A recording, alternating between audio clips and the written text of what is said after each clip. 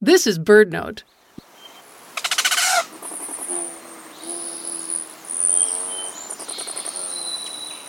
Here they come. Rufous hummingbirds, ruby throats, and others are migrating north after a hot, dry winter in sunny Mexico or Central America. And they're ready for a drink. Hummingbirds need to consume several times their body weight each day, so they're looking for flowering plants to quench that mighty thirst. If a whirring puffball is hovering at your window, consider becoming a hummingbird bartender.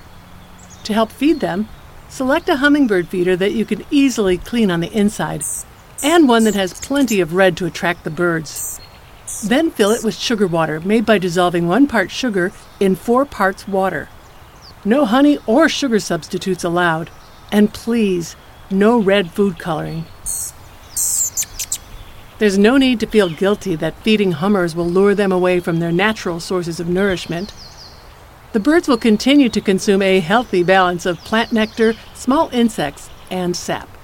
So set out a feeder, and before long, you may be hearing a hummingbird hovering around your watering hole.